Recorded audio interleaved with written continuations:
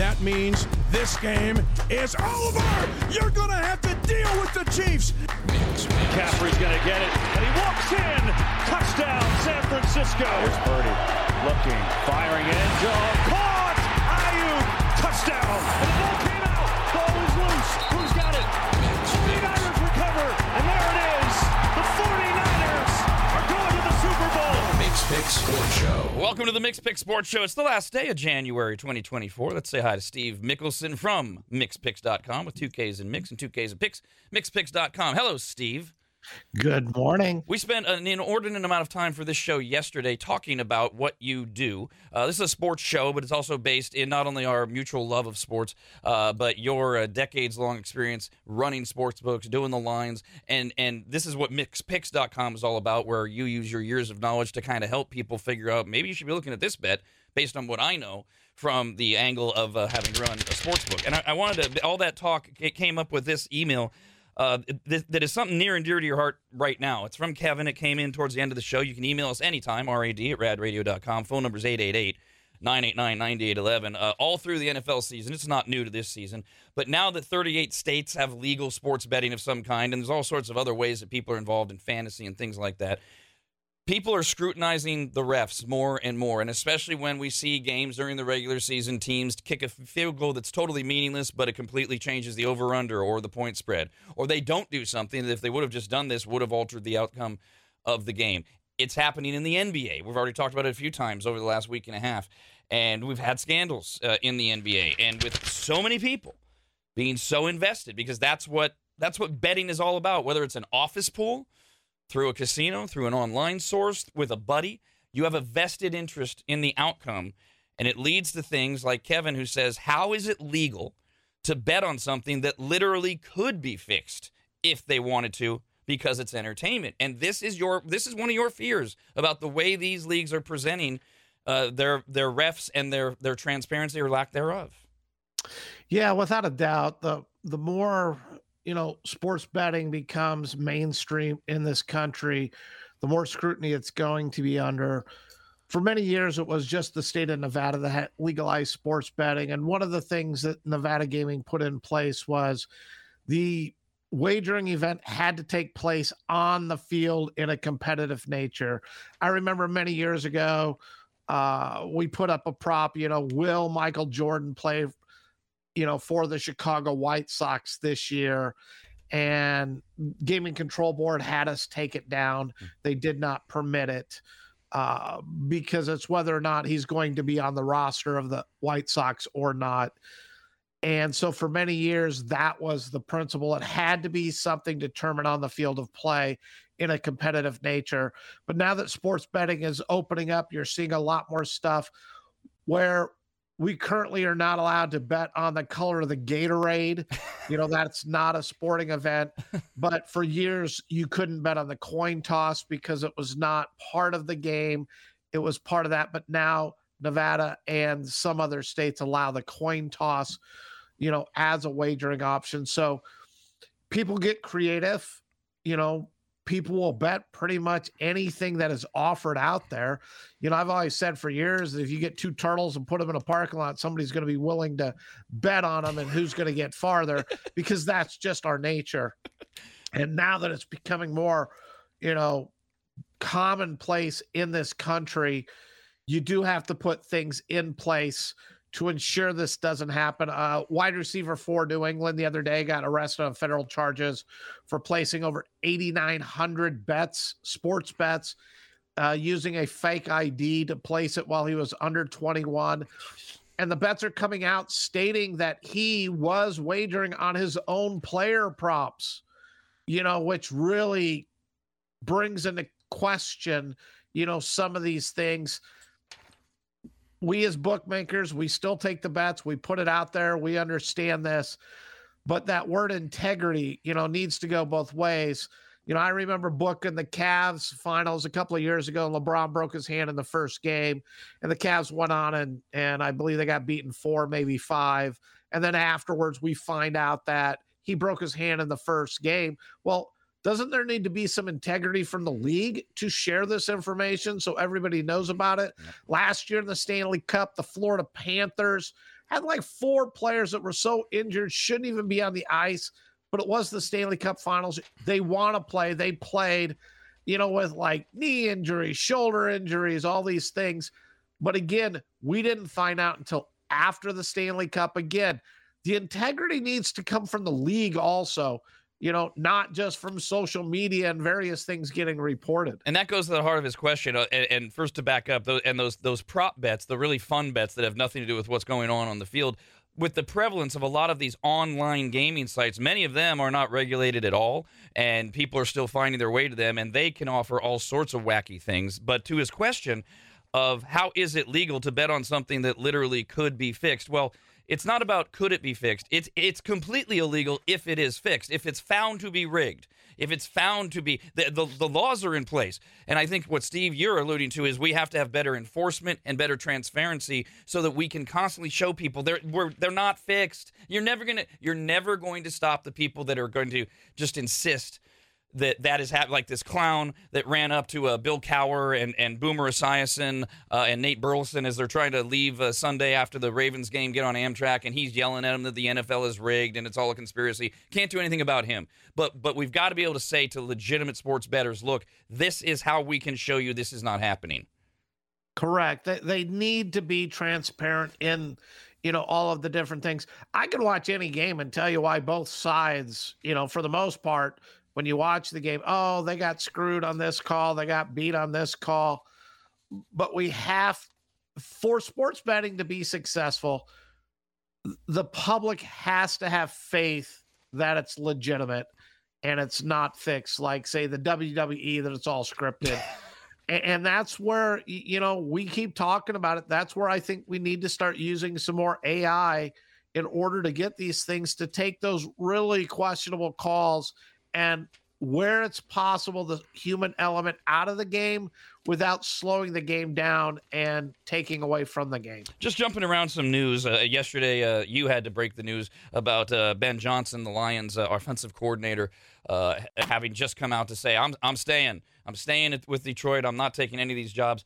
So I made sure I tried to get as completely up to date with the news. I think I've got it all as of right now. But that was a shock because Ben Johnson's been mentioned for actually a couple years, and there was word that he was interested in the Commanders' job. And in fact, the story is the Commanders were actually on their way to Detroit to meet with Johnson when they got word that he said, no, I'm not interviewing with anybody, including you guys. And then you talked about the idea that there's so much money in the NFL, and if you find a great coordinator, like, what are the Chiefs going to do with Spags this year?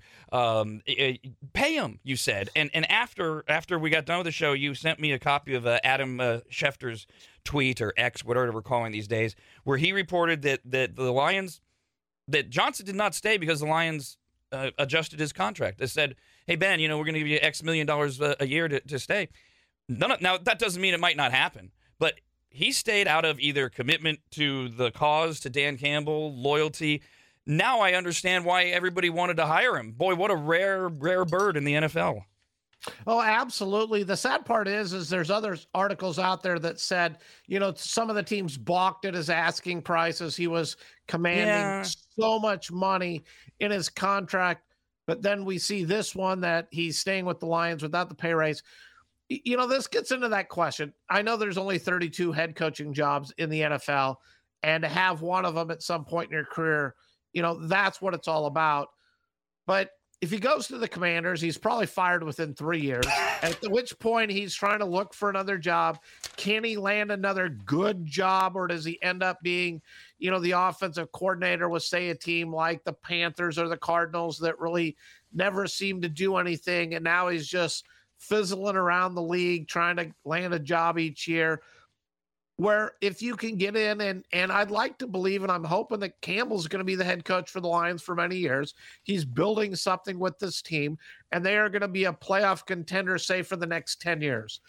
Wouldn't you rather take like $5 to $8 million, be the offensive coordinator for a team, and know you have job security for the next 10 years under this, with an organization you love, a head coach you love coaching for?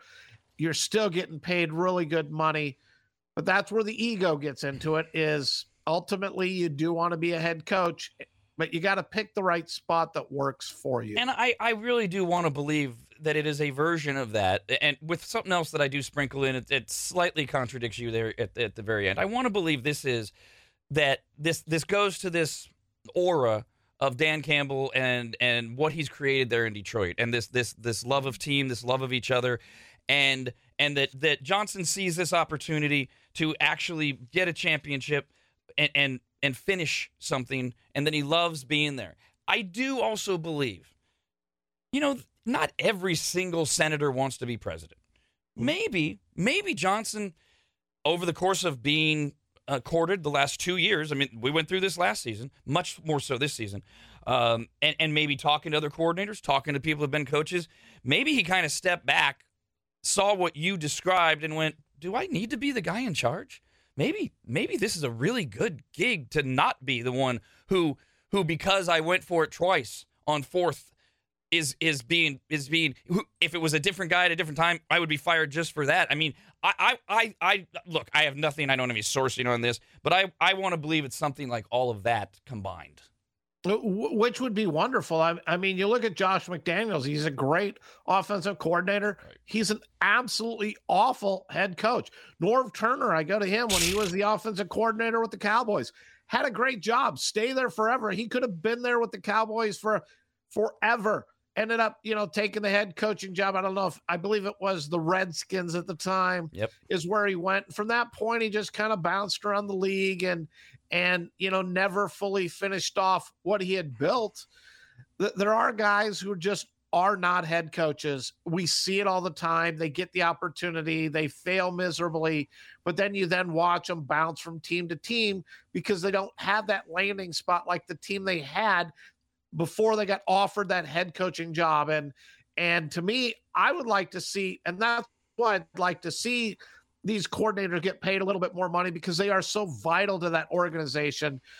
You look at some of these quarterbacks and, I've had 4 offensive coordinators in 4 years, and you wonder why the quarterback hasn't developed. You have to give them stability. The great organizations do that. And I'm very glad that Ben Johnson is staying with the Lions. And hopefully they can bring that stability to the organization. The NFL history is littered with the Arthur Smiths of the world. Now, that means that the Commanders had to look elsewhere. They were already looking elsewhere and thinking about it. They did have their in-person interview Monday with Baltimore Ravens defensive coordinator Mike Macdonald. He met yesterday with Seattle. And the book on this guy is that his interviews are the word I keep hearing is dynamic. And one person told Ian Rappaport he was the best interview we had by far. They described him as the defensive Sean McVay. And, of course, the Ravens, you can't just completely take last Sunday out of it. The Ravens are known, and they are built, like the Steelers have been built by certain things. Their defense for so long, the Iron Curtain. The Ravens are known in the modern era running, which they didn't do Sunday, and defense. And obviously you're going to look at a guy like McDonald to the point where the Seahawks, the report is, have kind of changed what they were thinking. And this brings us back to, as we go through all of this here, Steve, coordinators who don't belong as head coaches. I know we only got one shot, but the smart money in Seattle is on Dan Quinn. I don't get that idea, but the reports are that Seattle, after talking to McDonald, they're leaning towards it, and now Washington and Seattle are trying to figure out who pulls the trigger first because they don't want to lose out on him. Dan Quinn over Pete Carroll. Isn't your job, if you're going to let your head coach go, aren't you really looking for a head coach who's going to be a better for the organization, who's going to take our organization to the next level? I'm just not convinced that Dan Quinn is better than Pete Carroll. So then you go back to, why did the Seahawks let Carroll go? Exactly. They don't have anywhere to go. Look how long they've taken too. So it's not like they were eyeing one person in particular. And that was a great answer. Dan Quinn over Pete Carroll. Come on. This story is not getting enough attention, in my opinion. We'll jump into college real quick. The University of Tennessee is under NCAA investigations for violations again. This time over the NIL, the NIL, the name, image, likeness thing. They were just fined $8 million with a level 1 violation. The word is it's all tied to football, and that the NCAA is really focusing on rules tied to name, image, and likeness. There's been a real uptick in NIL cases. I hope we're not talking past too many people. This is very sportsy, but this is basically the way college athletes can make money. It went into place a couple years ago, and it also involves the transfer portal, which is the way Deion Sanders built out Colorado in just a few months. But Steve, college football, again, history of it, littered with violations and questions. And, Reggie Bush, and down the line we go with questionable things.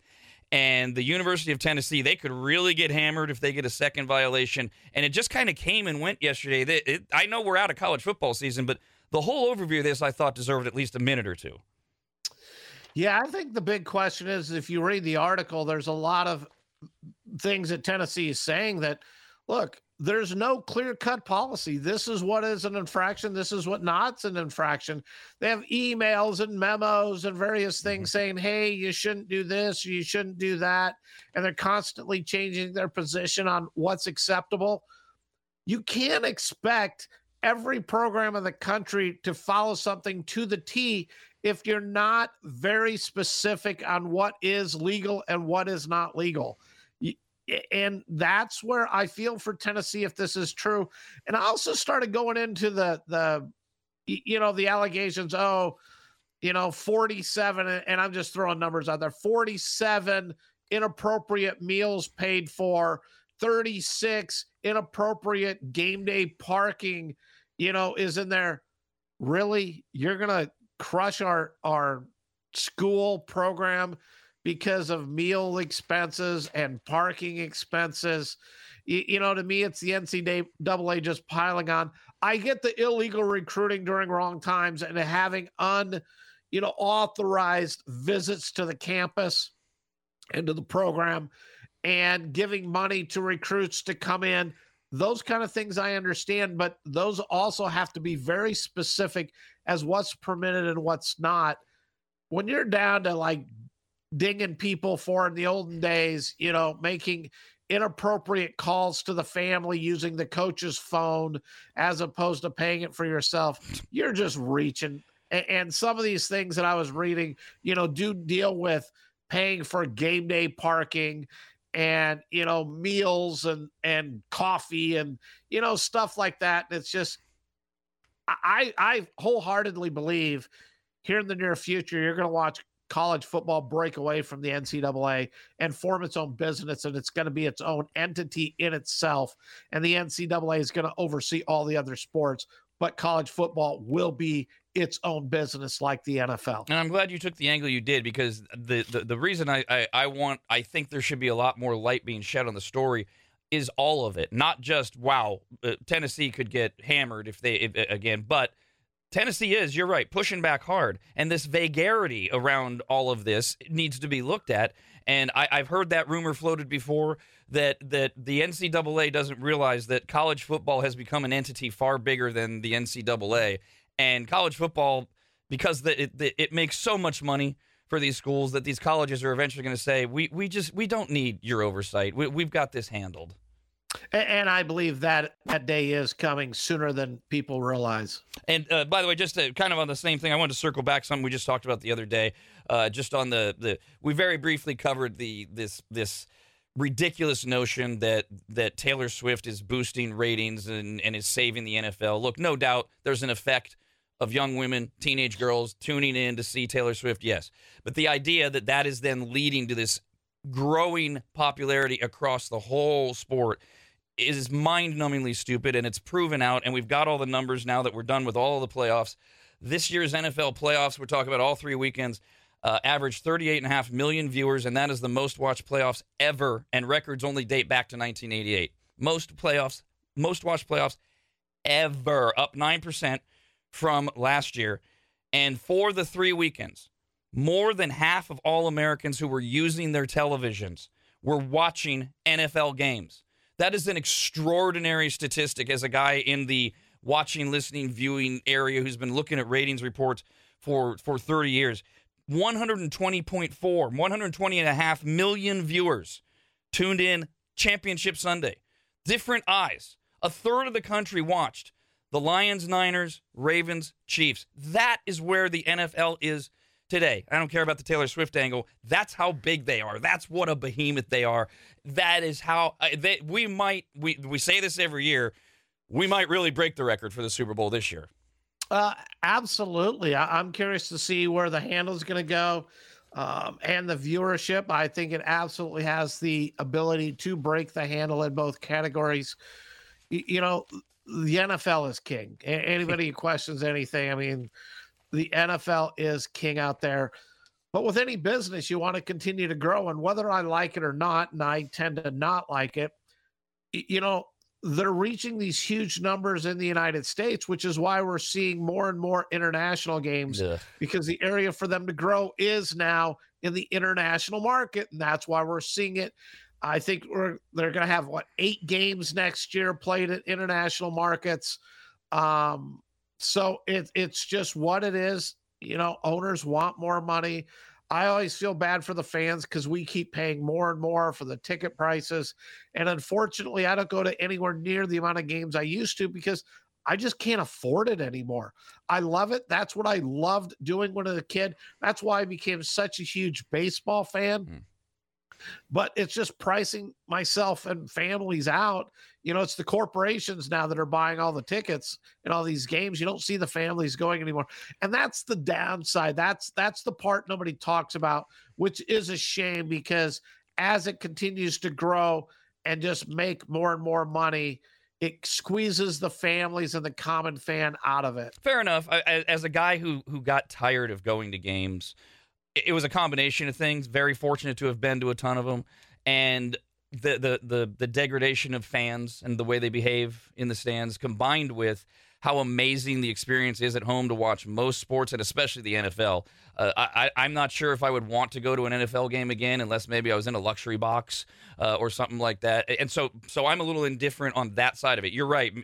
Part of this increased viewership is, well, we can't afford to go to it. But the other side of that is, hey, it is great to watch. I mean, the interest is still there in terms of what's going on the field. And we've talked endlessly. This I get it. This push to go worldwide, as we both know from our own separate sources, it ain't taken yet, and I'm not sure if it will. The European stands are either half full or they're handing out tickets, they're giving out tickets to fill. I understand why the NFL does it, and as long as it doesn't water down the product. Like you said, it's a business, and we'll see. I'm going to save this one, Steve, because we got to take a break. Later on, Jerry Jones is really yapping his mouth. Most people have already heard the all-in comment from yesterday, which I was going to talk about. We may or may not get to it. Just got a breaking report. For some reason, he's talking about his ability to work with Bill Belichick. So I'll get context on that. And we had news from the NBA last night. We'll do that next. Mikks Pikks, the Mikks Pikks Sports Show.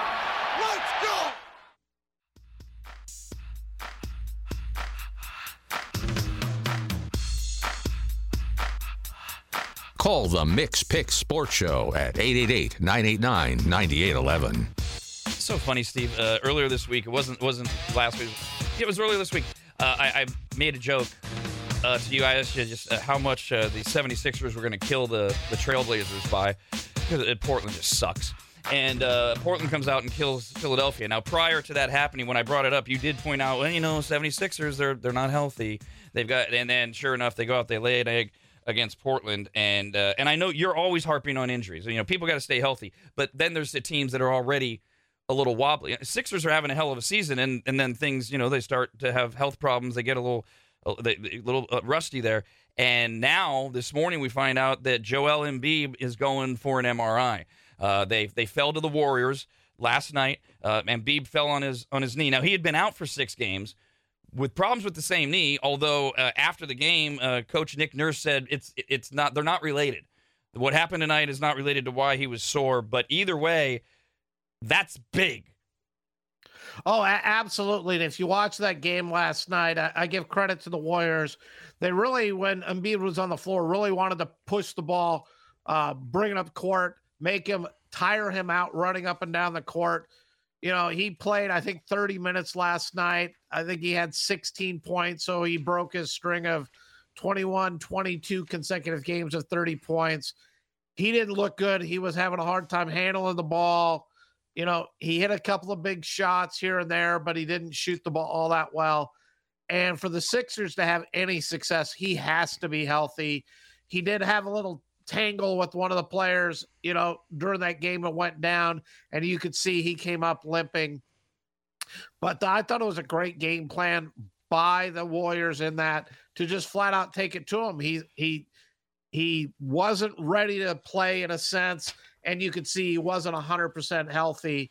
And good game by the Warriors. Well, and Maxey was out for his third straight game, too. So, I mean, the 76ers really are limping through the middle of this season. They play again on Thursday at Utah. And the Warriors are, and the San Francisco media, and not to say that they're wrong, are making the case that ever since Draymond Green got back from his suspension, that they're balanced again. Their ball sharing is balanced. Steph had, 37 last night.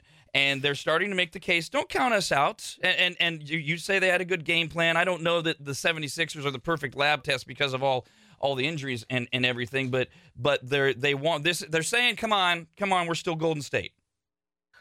Yeah, they're not. I mean, that's that hoping and wishing, but they're not. Steph Curry had a big game. He is still one of the elite players in the game, scoring 37 last night. The thing I'd like to do is I like seeing Kuminga start getting more minutes and playing. He had 26 last night, 39. But you need to start getting some of these rookies like Podziemski, getting him playing. He logged 37 minutes yesterday. Their other Jackson Davis. I want to see these kids start playing. I think it's time that the Warriors move on. Clay, yes, he was great for the organization, but I'm sorry. I think he's done. I'm tired of the Draymond Green Act. I could see Draymond sticking around because I believe he has a lot of loyalty to the Warriors, and he's willing to do the dirty work. He's willing to play the defense, fight for that rebound, do those other things that some other players don't want to do. And he doesn't care how many points he scores, but his act is getting a little, old. But start developing these younger players because you got to move on. It's just not the same. And I watched DiVincenzo go off yesterday for the Knicks, 30-some points again. And I'm like, where was this last year with the Warriors? I mean, he pretty much didn't exist. He couldn't shoot the ball, and he's having an outstanding year with the Knicks this year. Warriors could have used a little bit of that last year. The Warriors start a 5-game road trip on Friday. They're at Memphis, and the 76ers will have another shot at them during that trip as well. Another team that just drives me nuts because they're not a good team. The Lakers, they're not a good team. Yeah, I know. Superstar LeBron James, I know. They're in Los Angeles. They're just not a good team, and they kind of showed that last night. And going back to the Warriors, they had that double overtime victory, which they'd won 4 out of 6 when they started their road trip now, but they've gone 0-2. They've got blown out basically by the Rockets. They lost to the Hawks last night, 138 to 122, and they allowed 127 points for the 5th straight game, and I understand why we focus on them, but I just don't take them serious. And by the way, I should say this is not because I'm in Sacramento, and if you're a Kings fan, you have to hate the Lakers and the Warriors. That's not how. In fact, when I was growing up, I was never really a fan of any basketball team, but I rooted for the Lakers. There's none of that going on. But they're just not. Come on, can we just stop taking them seriously for right now? Other than yes, LeBron's there. Yeah, that's the problem. LeBron's there. AD is there. AD did not play last night. So, that was a factor there. Trae Young was back with the Hawks, played well. Hawks have had some injuries here, but they're really not a good team. They're 20-27 on the year. But, keep in mind, the Lakers are under 500 yet again this season. They did win the in-season tournament, and everybody tries to go to that. But come on, was everybody fully bought into that in-season tournament? The Lakers have to manage because of their age with LeBron and AD. They have to manage these players' times, to give them rest throughout the course of the season. They fully believe that they can turn it on and can win at any time they want. They just have to make it into the playoffs. But the Hawks last night, pounding on this a little bit more, they outscored the Lakers in every single quarter. It wasn't one quarter that Lakers, hey, look, we made a little run. Hawks led start to finish. Lakers never even made a big run on them in that game. And just like the Warriors, yes, I am.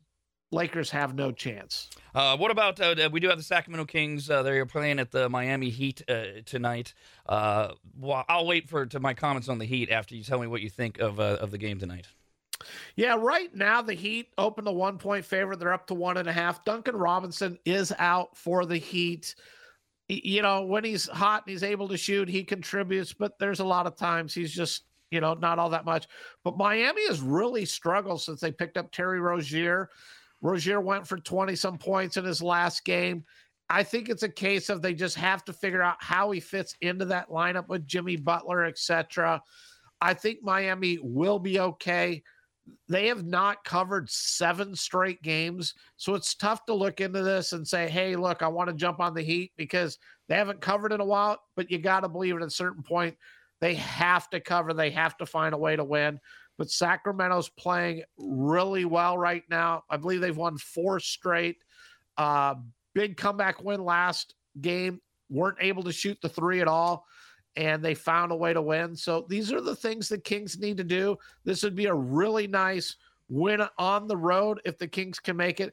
And keep in mind, I believe the Heat are something like 8-15 at home against the spread. So they're not a good home team. They're not a good team at home versus the spread because people keep thinking they're a better team than they are. I'm hoping for a really good game. I'd like to see the Kings win here, but I also know Miami, to a certain point, is going to find a way to start winning games again. That's what I wanted to talk about, because even now, I mean, within the league, this has started to shift a little bit the last couple of seasons. It's still pretty quiet. Can we just for a moment talk about maybe the most underrated coach in the NBA? I mean, Eric Spoelstra, what a job this guy has done. He came in on the heels, the shadow of Pat Riley, and he's still there. And he is such a good, smart coach. And I think he's one of the X factors anytime you play the Heat. I agree with you. I think he is one of the top coaches in the NBA. And I will tell you, when he got the job at first, it was like, he's just kind of put in there to be a game manager with Wade, etc. And, oh, look at that. He's got LeBron. So he found a way to win, but he's really not that great a coach. And I will tell you, I am dead wrong for what I thought when he first got that job. He is one of the best coaches in the NBA. He has proven it year in and year out. And he didn't just get the job because they thought he could manage the egos of the team and relate to the players. He got it because he is an outstanding coach, and he does deserve more credit for what he does. This was the thing, and I admit I was more like you at the time with the young, good-looking kid, and the rub was, of course, well, he's not going to coach the team. Riley's going to coach the team, and instead of that being the case, and that's it, we always have to go to those storylines. We didn't too much as a narrative. We didn't step back and go, wait a minute, Pat Riley's one of the smartest guys in the NBA, and if he's handpicking this guy and he's not really coaching them, I bet he's onto something. And I mean, sure enough, it's just turned out to be the exact right. I think isn't he? I don't know if I got this right. Isn't he the second longest coach in the NBA? I don't know what it is, but you got to believe he's got to be up there. He's been there, and touching on Pat Riley, I mean, everything he's ever done in the NBA has just been fantastic. I mean, he knows the game, he knows the players, and he is one of the greatest of all time. By the way, I just want to circle back real quick because things are not getting better for the Lakers as they continue this trip. They have to go to Boston and then play the Knicks, so this could be really rough. We got not really breaking news, but earlier this morning, so the NBA, they're slowly trying to do what the NFL has taught them to do. The NBA's been doing a good job of growing and expanding, slower pace, and they did announce earlier this morning they have finalized plans to follow the footsteps. They're expanding the draft for 2024 into a 2-night event in New York. We'll get the first and second rounds on successive nights at the end of June. So these event programming things, Major Leagues Baseball has a show where you learn about the postseason awards. We all know about the NFL draft. It's a 4-day event, really only 2, for most of us, Thursday and Friday. And now the NBA draft will be a 2-night event. Yeah, it's where it's going. I mean, we look at the viewership, and the NBA is becoming more and more popular, and credit to the NBA for, expanding it. I remember, rolling back 15, 20 years ago, and there was a lot of talk of nobody's interested in the NBA, nobody cares anymore, but Silver has done an outstanding job at promoting the league, getting back the interest, and I think I enjoyed it back when the NBA used to have more rounds. So they're at 2 rounds, but really the rosters are so small. Anybody who's not picked in the first round's probably not making it. The thing I'd like to see is the G League get a little bit more publicity and become a little bit more mainstream, because I still think there's good basketball in the G League. It's just nobody really realizes it. And with all of these different platforms and streaming and cable channels, people that are like on the outside, they go, well, they got to put something on. The thing is, people are watching it. I mean, I watched that the afternoon after our show when they were announcing the postseason awards for Major League Baseball. I clicked over at least because it's an event, and it's not like it used to be when God, long before the internet, because you and I are old, we had to wait until the nightly news or the newspaper the next morning. You want to know, and you want to know right away. Absolutely, I was going to touch on that. I remember being a kid, and they had a hotline for the sports section, and you would Yep. call it at night, and they'd give you all the baseball scores for that night, because I didn't even want to wait until the morning to get the scores. That is so true. All right, we'll take a quick break, and we're going to touch on what Jerry Jones is yapping about. We have some other Cowboys news, Super Bowl news, things like that, and I got to double-check this NBA coaching thing. Mikks, Pikks, the Mikks Pikks Sports Show.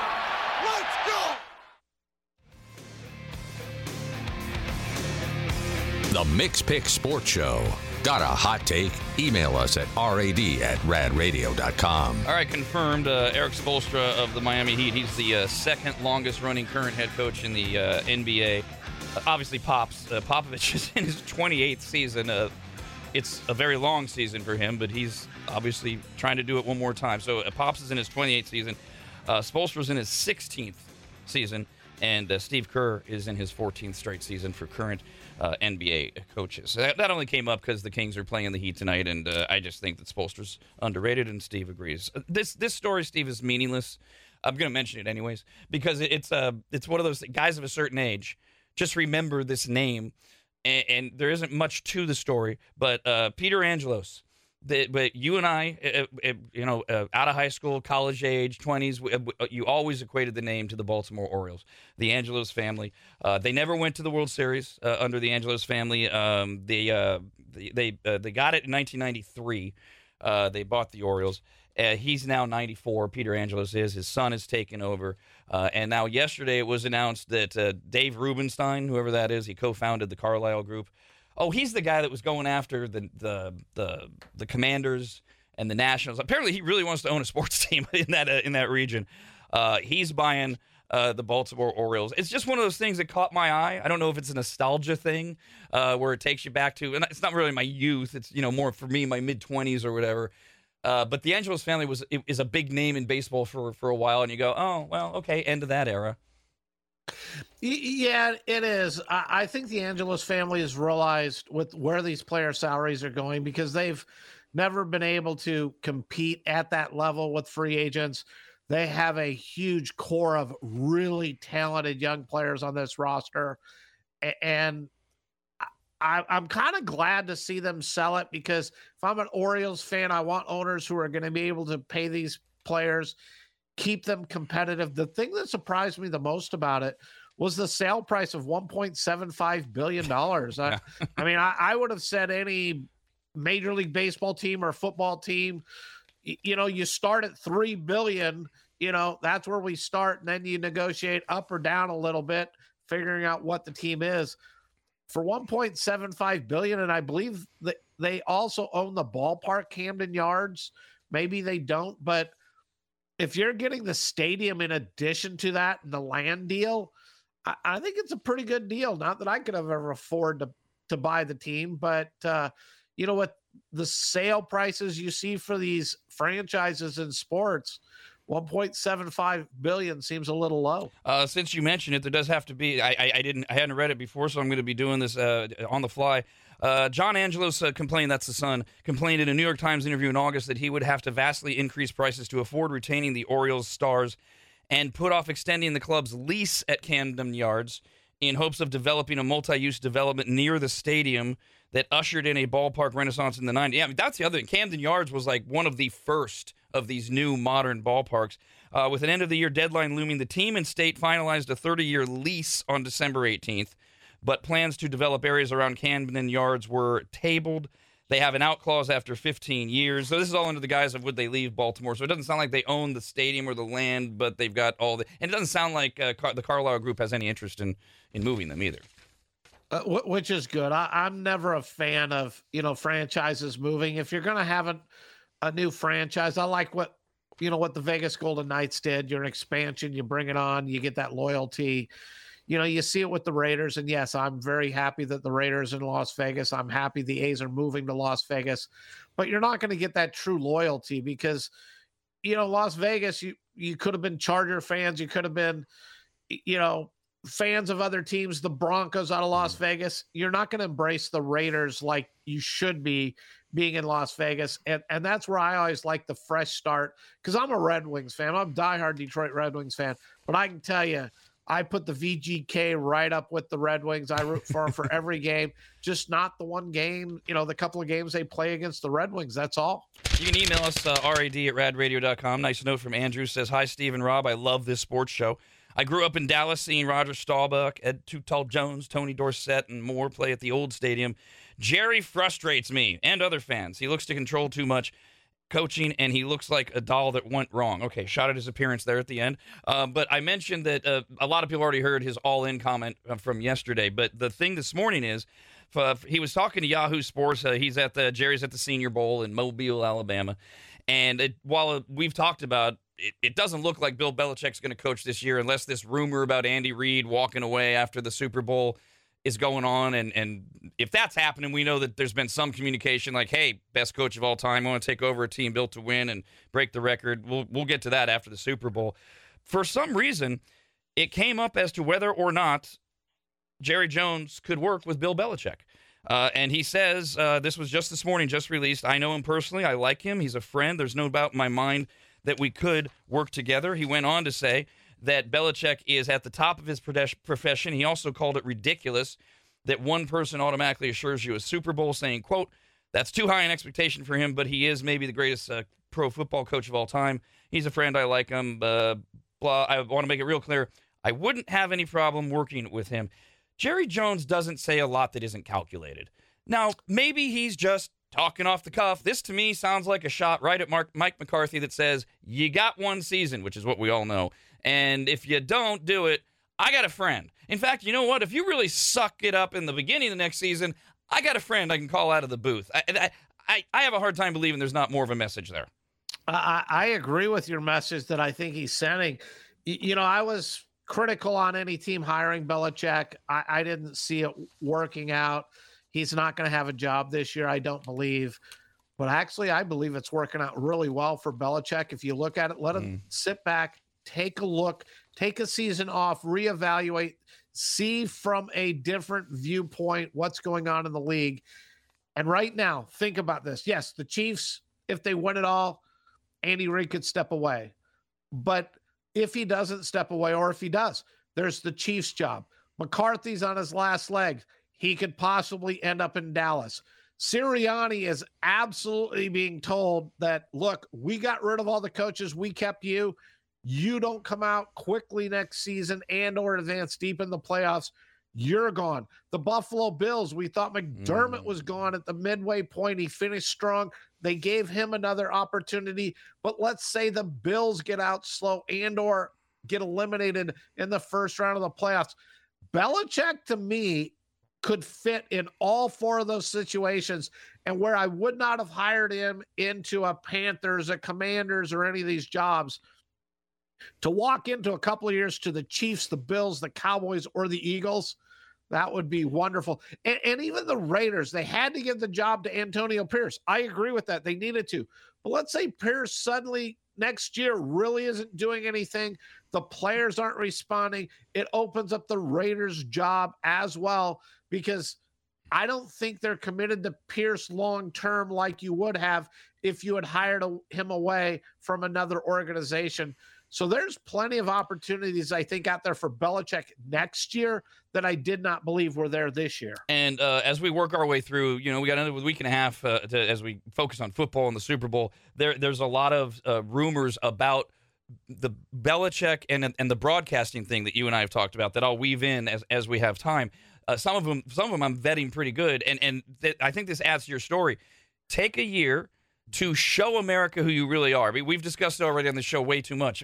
Everybody that knows him says he's hilarious. He's got this incredible personality. He's not a we're on to the Chiefs guy. He's actually he's brilliant. He's a historian. Let America see you, and then do any one of those teams. You just laid out 5 teams built to win, ready to win for the greatest coach in history. And it is almost lining up perfectly for Belichick. And I do believe everything is on hold until the Super Bowl because of the Chiefs' Andy Reid thing. Because who knows if they've talked or whatever. Andy Reid might be like, if I win, I'm out. If I lose, I'm staying. Now, the other thing, I just want to really quickly, Steve, because as we get into the offseason, we'll do deeper dives on this stuff. But again, calculated words from Jerry Jones, but this one was so vague. He got a lot of press yesterday on his radio show. He was asked about 2024, and he said, we're going all in. Quote, I would say that you will see us coming this year, not build it for the future. Okay, that is so vague in terms of what exactly does that mean? Haven't you been all in? But it does, you start to look at certain things. They got an issue with Dak. His contract's in his last year. He's a $60 million cap. Are they going to do extensions for CeeDee Lamb and Micah Parsons? What about the 2024 draft? I guess my general question before we do the deep dive in a few weeks, what exactly do the Cowboys need to work on? Well, first of all, I believe they're a little over $14 million over the cap. So they're going to have to, get some cap space there outside of working on Jerry Jones and having him hire in some football people. For me, I think they need to get back to their identity with another stronger running game. Pollard rushed for 1,000 yards, but he really wasn't as effective as he had been the last few years. I really believe they need another wide receiver. And give you an idea, CeeDee Lamb had 181 targets this year in the season. Brandon Cooks was second highest at 81. And then you go to Gallup at 57. So we know that it was Prescott to CeeDee Lamb, but I like to see teams have other options in there because I think it opens things up like you see with a Kittle and Ayuk and a Deebo Samuel thing. You need to be able to have multiple receivers for that. And the other part is, I've always liked Van Der Esch at linebacker, but he's been injured the last few years. So the 3 areas I think the Cowboys need to look at is a linebacker. They get Trayvon Diggs back out of that secondary who went down in week 2. But I think they need a linebacker. I think they need a quality wide receiver to take some additional targets there. And I would like to see him get a number 2 back to help, put with Pollard to really improve that running game because Dak puts up big numbers, but it doesn't always translate to wins. You have to be able to run the ball. You have to be able to pass the ball. And, bottom line, though, Jerry Jones, it always gets in the team's way. I did a deep dive, too, on this Dak Prescott contract. It is really convoluted. And when we talk deeper about it in the offseason, they've got a lot of things to work out there. And the other thing with the Cowboys is I'm having fun looking at every team's schedule for 2024-25 because we know who they're going to play. We just don't know when. We know where, too. And the Cowboys, if the teams are the same or close to the same as next year, they have got to play teams like, obviously, we already know they play the Giants, Commanders, the Eagles. They got to play the Lions, the Ravens, the Bengals, the Texans, the Niners in San Francisco. They got to play the Steelers. They got to play they play a lot of teams that are either really good or look to be improving. And it becomes a question of, can you go all in and still not really be competitive against your schedule? We'll talk more about that, as I said, moving forward. We're going to get closer and closer day by day to Super Bowl tactics and odds and betting and rumors and such. And I'm having too much fun with you, Steve. Thank you, man. I will see you tomorrow morning at 10 a.m. Thank you. Have a wonderful day. Mikks.